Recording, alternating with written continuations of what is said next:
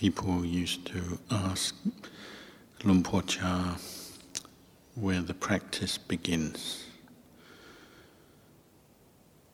Does it begin with the keeping of precepts or the Vinaya?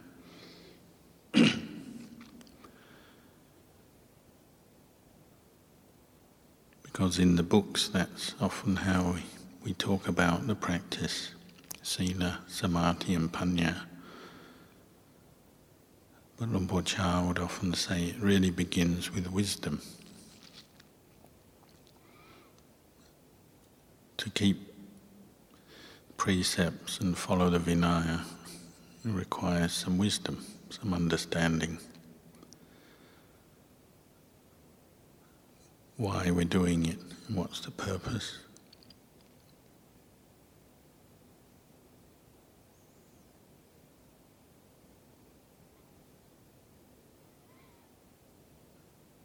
You need that in the monastery, especially when you begin training in the Vinaya,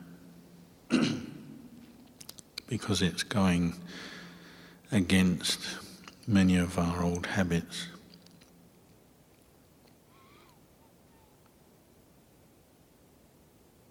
We come into the monastery and undertake to train in the discipline of a Buddhist monk.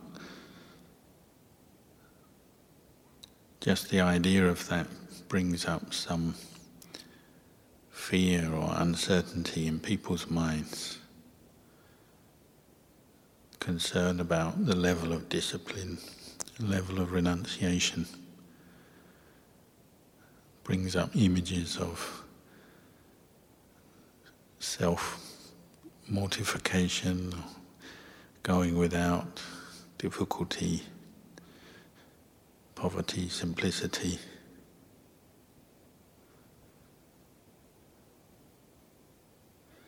That's because we're, in the lay life, we're so used to following desires, craving, moods. Already our kilesas and attachments get nervous with the thought of the Vinaya discipline. Doesn't seem like much fun. Seems like hard work. And this is why we need some wisdom to reflect on why we do it. When we keep the Vinaya, then we are going against the stream of our moods and desires.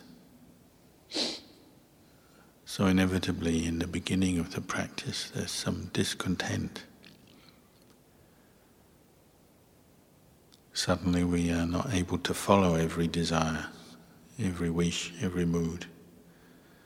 So we experience a lot of frustration.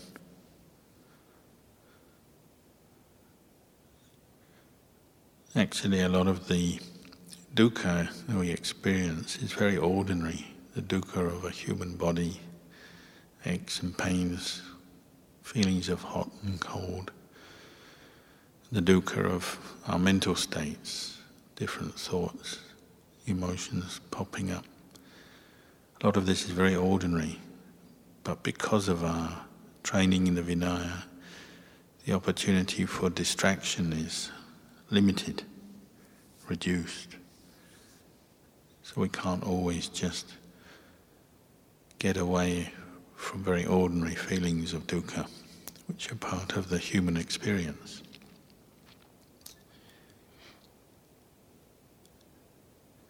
So we need to remind ourselves with wisdom, reflect on the purpose of the training. See that the long-term goal, the end of suffering, is achievable, but any short-term feelings of frustration, suffering, if coming through the practice of the Vinaya with mindfulness and wisdom, they're just short-term suffering for long-term freedom from suffering. something we just have to put up with in the very beginning. And then part of the discipline and the training is to not let those feelings of frustration come out, not to take them out on other bhikkhus or laity, not to take it out on oneself, turning around to self-aversion, negativity. And this is why we keep bringing up wisdom and wise reflection as we keep the Vinaya.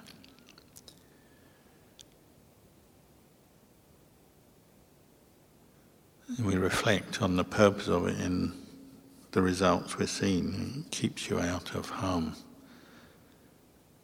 So you're developing a sense of well-being and freedom from remorse. A very important positive emotional experience. But sometimes we actually have to consciously reflect on our practice to appreciate this. It's one form of meditation, Sila Nusati, recollecting our precepts and our Vinaya. Can develop a very wholesome state of mind, even develop samadhi from that reflection. And we remind ourselves on the value of the Vinaya training.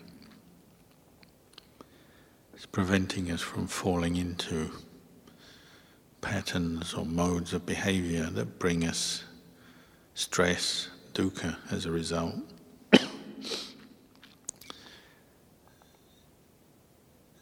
And it helps us to cultivate very positive emotions and skillful states of mind quite automatically by developing an awareness and a sensitivity of the others around us, the world around us, the environment, people, animals, plants.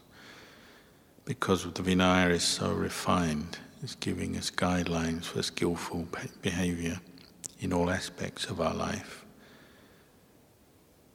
and helping us to develop a more caring attitude socially, more personal restraint, awareness, our speech, our actions, and the mental states lying behind them. Obviously, as an idea, restraint in our society is not so fashionable. Say for lay Buddhists, someone was talking about the 5 precepts today and how a lot of people think, even Buddhists think, that you keep the 5 precepts. Precepts, it means, say the 5th precept can mean just not indulging in alcohol or drugs. So it's okay to take the occasional drink, and it's useful for social reasons. If you don't drink at social occasions, people look down on you, criticize you, and so on. But of course, the way the training is, the Buddha was encouraging us to develop mindfulness, sobriety. And the rule means just you refrain from all forms of intoxicant all the time. If you undertake that rule, that precept, to preserve mindfulness, clarity in your intelligence at all the times. There's no way, no 2 ways around this.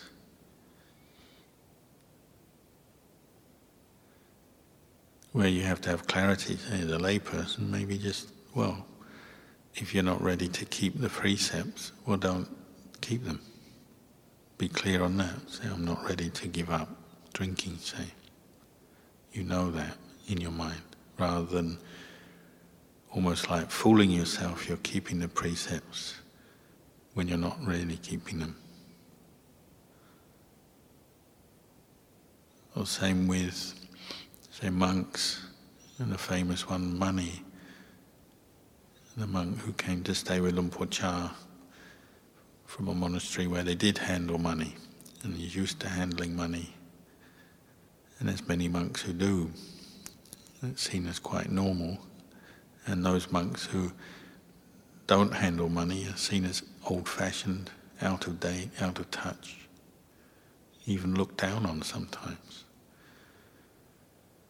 But this monk came and said, well, can I keep my money? I'm not attached to it.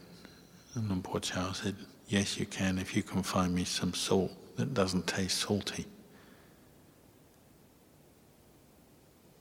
Again, it's the sense that when you're ready, you keep the rule and you keep it properly, keep it completely. Not to fool yourself or to harbour different forms of kilesa, craving and attachment by, in this case, using money or having money, claiming to be not attached. So all the time we practice the precepts, the Vinaya, we're training in mindfulness and wisdom,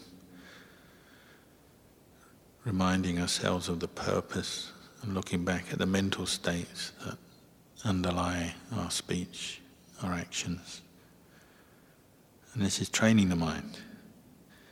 And obviously you have to be patient with the unwholesome states of mind that arise, not to give in to them and follow them. That patient effort, perseverance with the Vinaya training, it's already a purification process. Developing right effort, abandoning negative mental states that you may formerly have wanted to act on. But you have to have that patience and wisdom. Keep applying that. The result is that sense of well-being starts to grow, sense of self-respect, and the freedom of a mind that's no longer ruled or governed by kilesa, at least on that level, on the level of Sila. And we have the choice to abandon the intention to speak in anger or act in greed. So it's actually developing a sense of personal freedom, liberation, even though the way of the world is to see it somehow we're shackled by our precepts or attached to our precepts, very limiting, doesn't sound attractive to people who have never practiced in this way. But the more you practice, the more you appreciate the freedom that comes from training in mindfulness, training in the Vinaya, training in wisdom. And this is where we start to transcend suffering. And part of it is just having the awareness to not act on unwholesome negative impulses and reactions, to say no to our own greed, anger and delusion as it manifests on the more coarser level that would lead to unwholesome speech, unwholesome actions.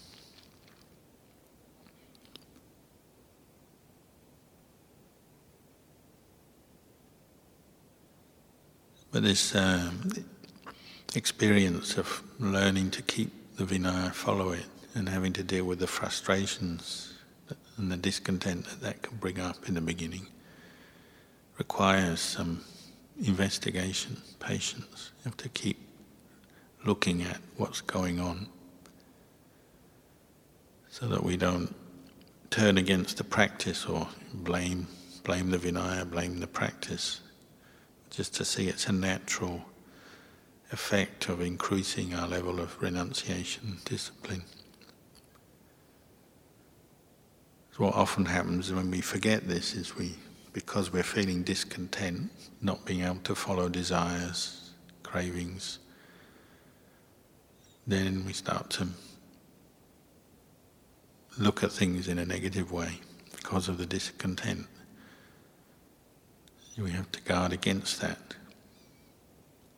It's easy to find fault. Either we find fault with ourselves because we've seen negative intentions coming up, which cause us frustration, discontent. So we're not happy in ourselves, or else we start judging others. As we're trying to keep the precepts, then we look at others. We look down on some, maybe look up to some. This is a form of conceit based on our Vinaya training and a lack of peace we haven't yet developed through the practice. Enough inner contentment with our training and our practice, so then it comes out in some of the way we look at ourselves and others around us. We have to be careful of that.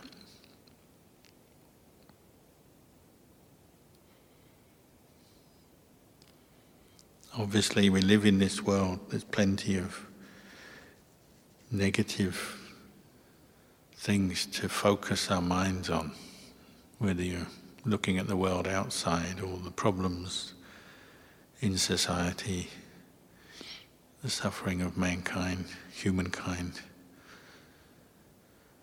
or even just in a monastery.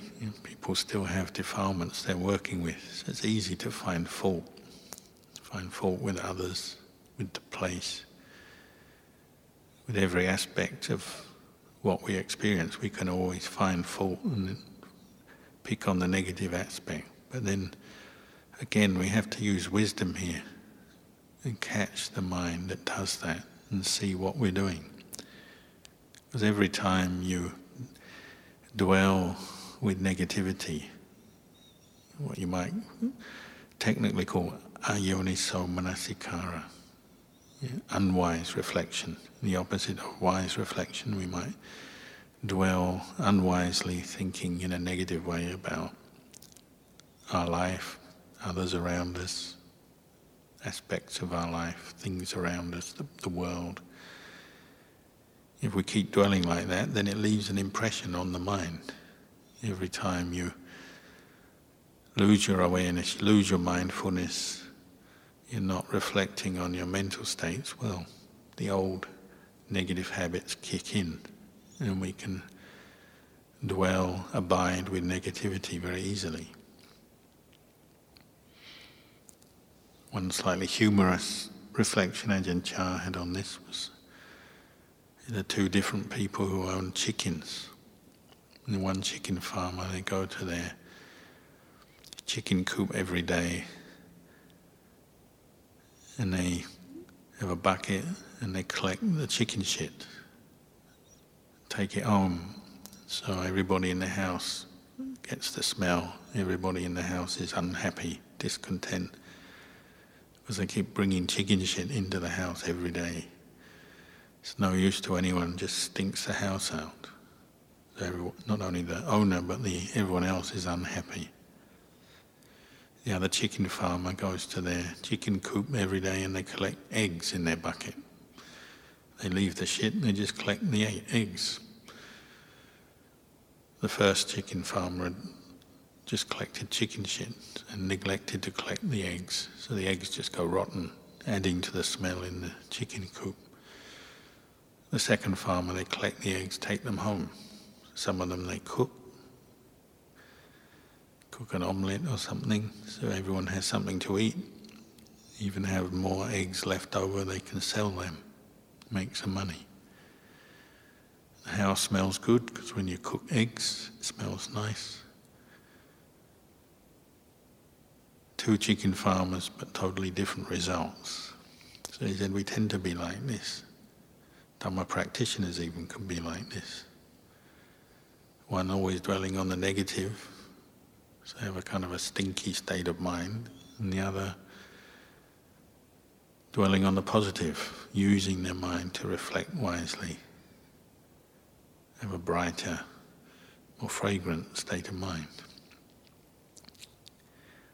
And this is what we're learning at every level of our practice. So in the beginning, just on the level of Sila and how we conduct ourselves on a daily basis. Then it runs into our meditation, how we look after our mind through the day. So this is why we have to keep developing mindfulness. You keep putting effort into establishing awareness, focusing, paying attention to what's going on.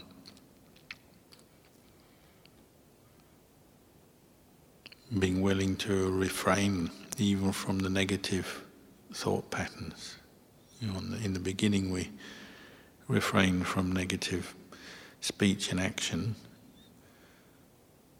but as bhikkhus we're refining this to just the unwholesome states of mind that we come across in different situations. To have enough restraint, enough awareness to abandon them, consciously let them go, not indulge them. And maybe it's the one time you can use some of that sort of more angry, aggressive energy that we all bring into the robes with us. Instead of turning it on other people or the world around us, we turn it on our own kilesas, but not in a way of self-harm, leading to depression and misery, but just that energy to not give in to the negative states of mind that might keep popping up through our frustrations. Not to dwell on different moods with anger, not to dwell on negative perceptions about other people, ourselves, our life, our practice, and so on. And part of right effort is that having that, you might use the word oomph, the willingness not to give in. And that's a redirecting, a rechanneling of our more negative craving towards something that's ultimately going to give a positive result. Restraining and refraining from negative mental commentary on things, the verbalizations of different feelings and emotions that might be there coming up. Just stopping the mental chatter based on that. That requires mindfulness and some wise reflection, but also some effort, some oomph.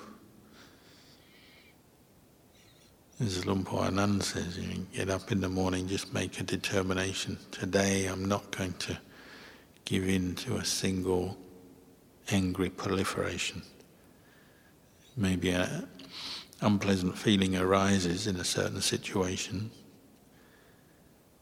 but you're not going to give in to the craving that arises based around that feeling. And let the mind dwell with negativity.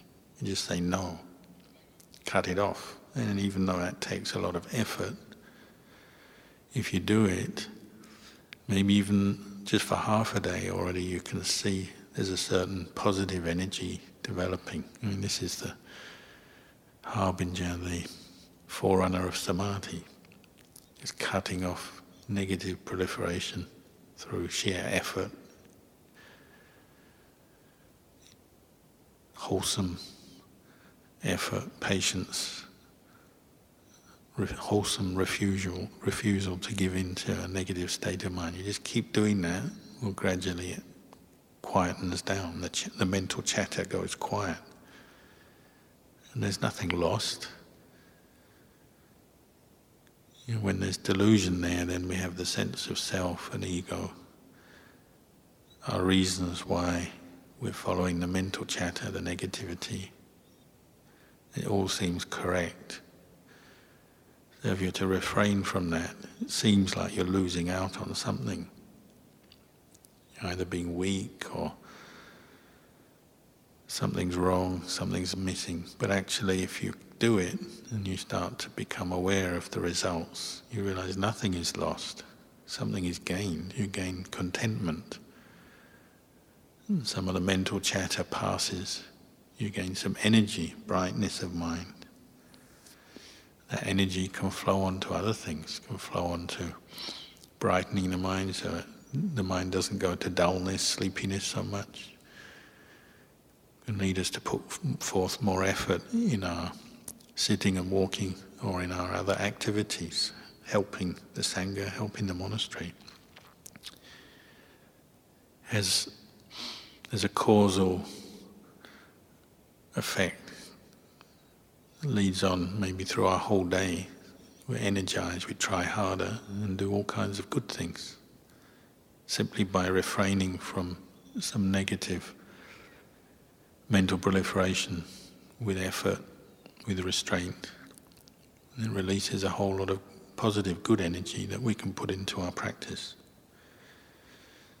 If you get into that mode, and then you can see it's something that you can turn to regularly,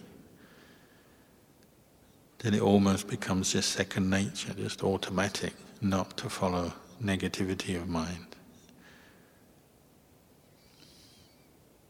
Even if it returns, the mind quickly knows this is what's to be abandoned, not indulged. There's no point.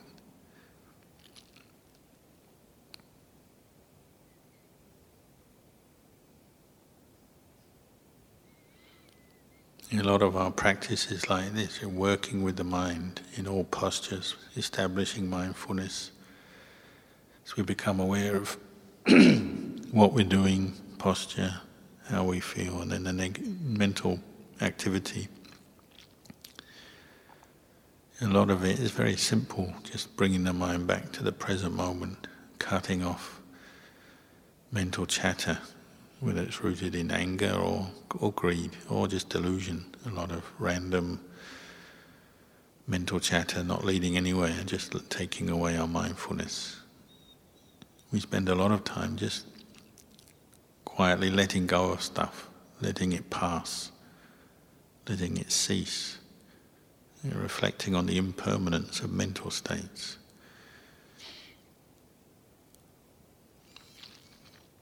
Of course, if you put effort into your sitting and walking meditation, well, you'll get more mindfulness, you get better at doing this, and the mindfulness becomes sustained, especially if you do walking meditation. You're able to sustain your mindfulness from activity to activity, because it's not long before we'll be walking again, if only from one room to another, one building to another. Even if you're just going to the toilet in your kuti, go to the toilet and come back. You get into the habit of establishing mindfulness every time you walk, constantly returning to the present moment. And you start to appreciate this point, how you can just let the mental proliferation cease. Nothing is lost. Peace and contentment are gained almost without having to try. The real gains from the practice are not things that we can grasp at, cling to and get through wanting. It's another part of our problem that comes up, especially in the beginning of our practice, is wanting results, wanting peace, because we have to experience some frustration and discontent, and we have less distractions to get away from it, so we want peace, so we want it quickly. That's often the very block towards the mind settling down, experiencing a bit of samadhi. Learning right effort, again, balanced effort that's continuous, but not so fierce or so with so much craving that it's just conditioning and disappointment and more frustration. We're not so lax that there's no effort at all. We're just following every mood, every feeling, every impulse. Again, this is a skill that we have to reflect on, use some wisdom to reflect and review on our efforts. Even great teachers, great arahants like Ananda had to reflect on this. We all know the story of his own enlightenment. All those years assisting the Buddha, had to put his own practice to the side, and then desperate to attain arahantship before the first Kalyano council. So really pushing all night, sitting and walking, determined to end the kilesas, but the very determination was just a little overdone. So attaining Nibbana at dawn, when he just gave up and just lay down for a rest. Head hadn't reached the pillow, he attained Nibbana. Sometimes that's the case for us, learning not to be so intense with our efforts that we know how to just relax a bit and just be willing to sit, willing to walk without thinking of results so much. A lot of the time it's the other way around. Our effort is very lax. We don't even get onto the walking path. We don't even try the sitting. So of course there won't seem to be much progress.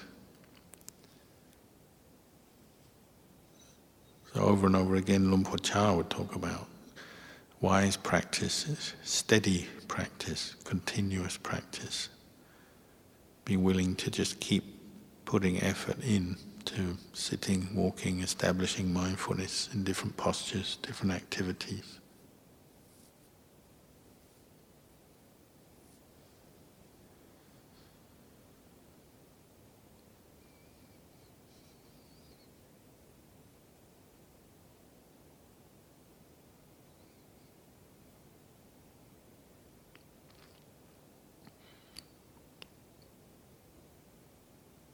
Sometimes we have to consciously turn the mind to more wholesome objects. Not only have the mindfulness and the restraint to abandon negative proliferation, but actually put more effort into bringing up wholesome reflections to turn the mind to that which has a more beneficial effect on it, brightens the mind. So we have reflections on our Sila, on our renunciation and the dana, the service we do. Reflections on teachers, Sanghanusati, turning the mind to reflect on the qualities of our teachers, how the words of inspiring and useful instructions they've given us, their good example.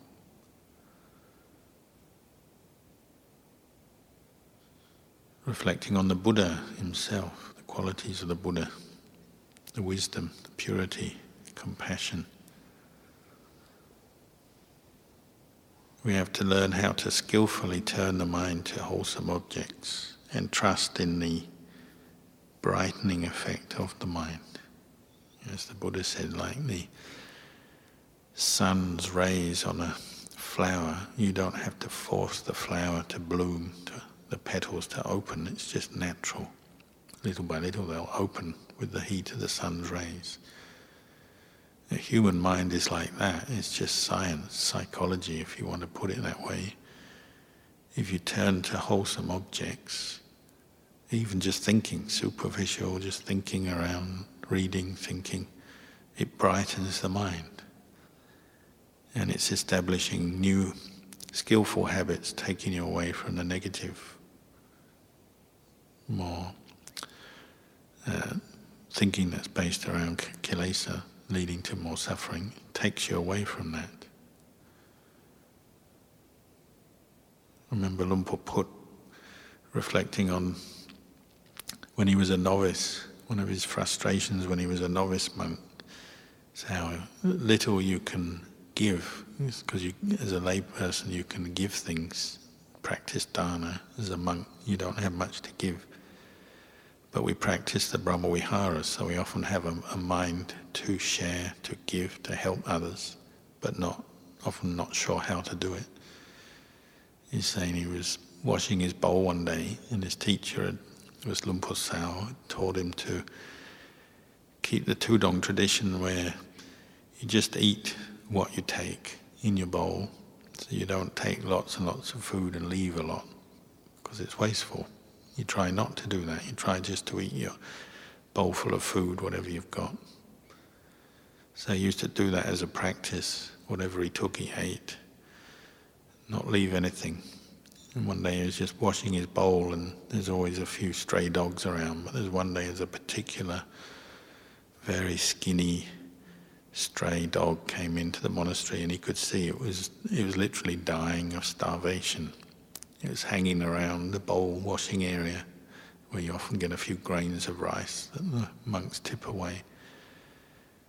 And Lumpur Put or Samanera Put thought, this dog it's about to die.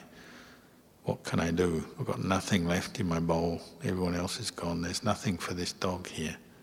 It might even die today. What can I give? So he actually stuck his fingers down his throat.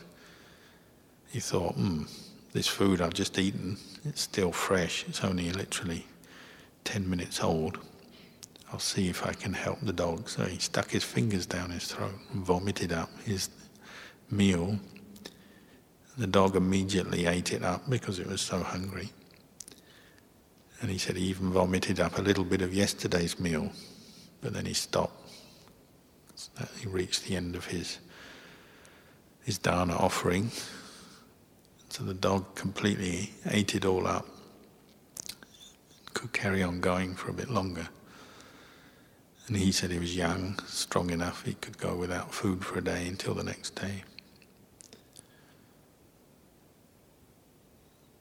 He said actually that dana offering, he came back to him his whole life. He never went without food. Wherever he went, people always provided him with food, very good food. He said when he was later in life, when he became the abbot, the opposite was the problem. People were showering him with too much food.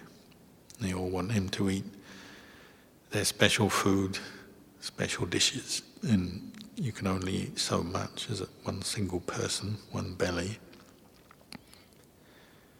And there even some people offered him very fancy food that he couldn't eat because he had so much food offered to him, he could only take a tiny bit.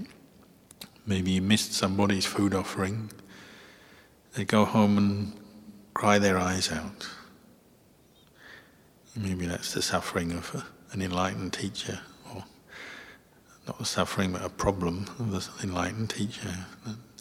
Disciples who are so frustrated that their food is not eaten and they go away crying their eyes out. Even when we're a novice and we think we got nothing, no barami, nothing, he found a way to make barami, dana barami. As we chanted yesterday, you might call that dana upabarami.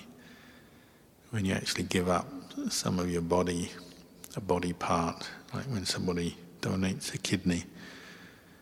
He donated his undigested food for a dog.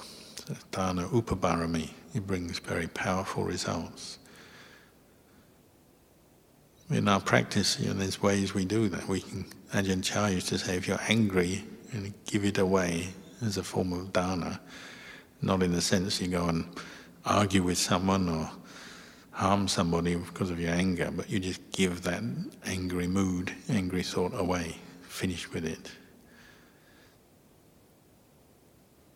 Greed is the same, just give it away.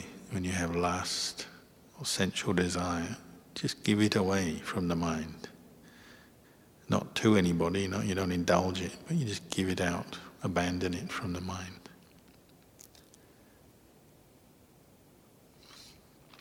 If you have a lot of greed, well, then often a good way to counter that is to do acts of kindness to others. Do a favour for others, do something for the monastery, an act of service. The very opposite of what your mind is telling you, but it totally redirects your thinking. Maybe if you're just missing some comfort, food or some possession you would like, when you have sexual desire, whatever, you do the complete opposite and go off and do something that's totally selfless, altruistic, even if nobody else knows about it. Just go and do some act of goodness or kindness. You completely redirect your mind and you'll notice, the original greedy or lustful state of mind passes by. It's impermanent. What's impermanent is not self. It's just a mental state which you don't have to follow, you don't have to act on. The more we practice like this, the more that insight becomes established, the easier it is to deal with the hindrances, and the more the sense of well-being and contentment that underlies samadhi arises. You just get used to letting go of greed, anger and delusion and all their offshoots, all the 16 upakilesa. The reason kilesas are a problem is because we take ownership of them. We don't see that they're anicca, dukkha, anatta. We identify with them. If you get used to not following them, establishing mindfulness, letting them cease, then you're teaching yourself. This is wisdom arising. These things are not self. They don't have an owner. You don't have to get involved with them, stirred up by them. You can just allow them to cease all by themselves. If you can see something is without an owner, it's not self, then there's no problem. There's no suffering. There's no burden. If you walk around and you still have the perception, I am someone with a lot of kilesa, really it's another kilesa, isn't it? It's conceit. You may say it's true on one level, of course. We come into the practice, we've got kilesas affecting the mind.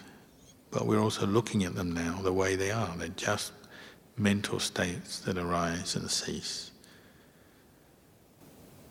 The kilesas don't have an owner.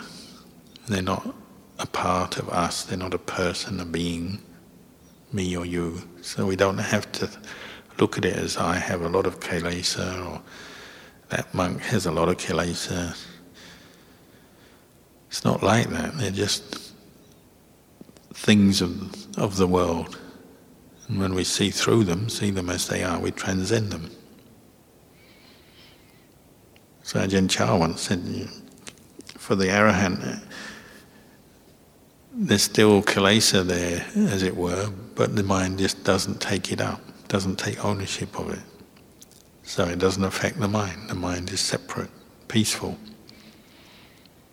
We're experiencing that when we establish mindfulness. And if we have more continuity of mindfulness, then we can experience it for periods of time where you just don't follow anger, you don't follow greed, don't follow lust, don't follow worry. And you're seeing the mind in a different way, so you don't have to identify with the old perceptions of having lots of kilesa and being a certain way. You just think, actually this is just another perception. Arises, ceases.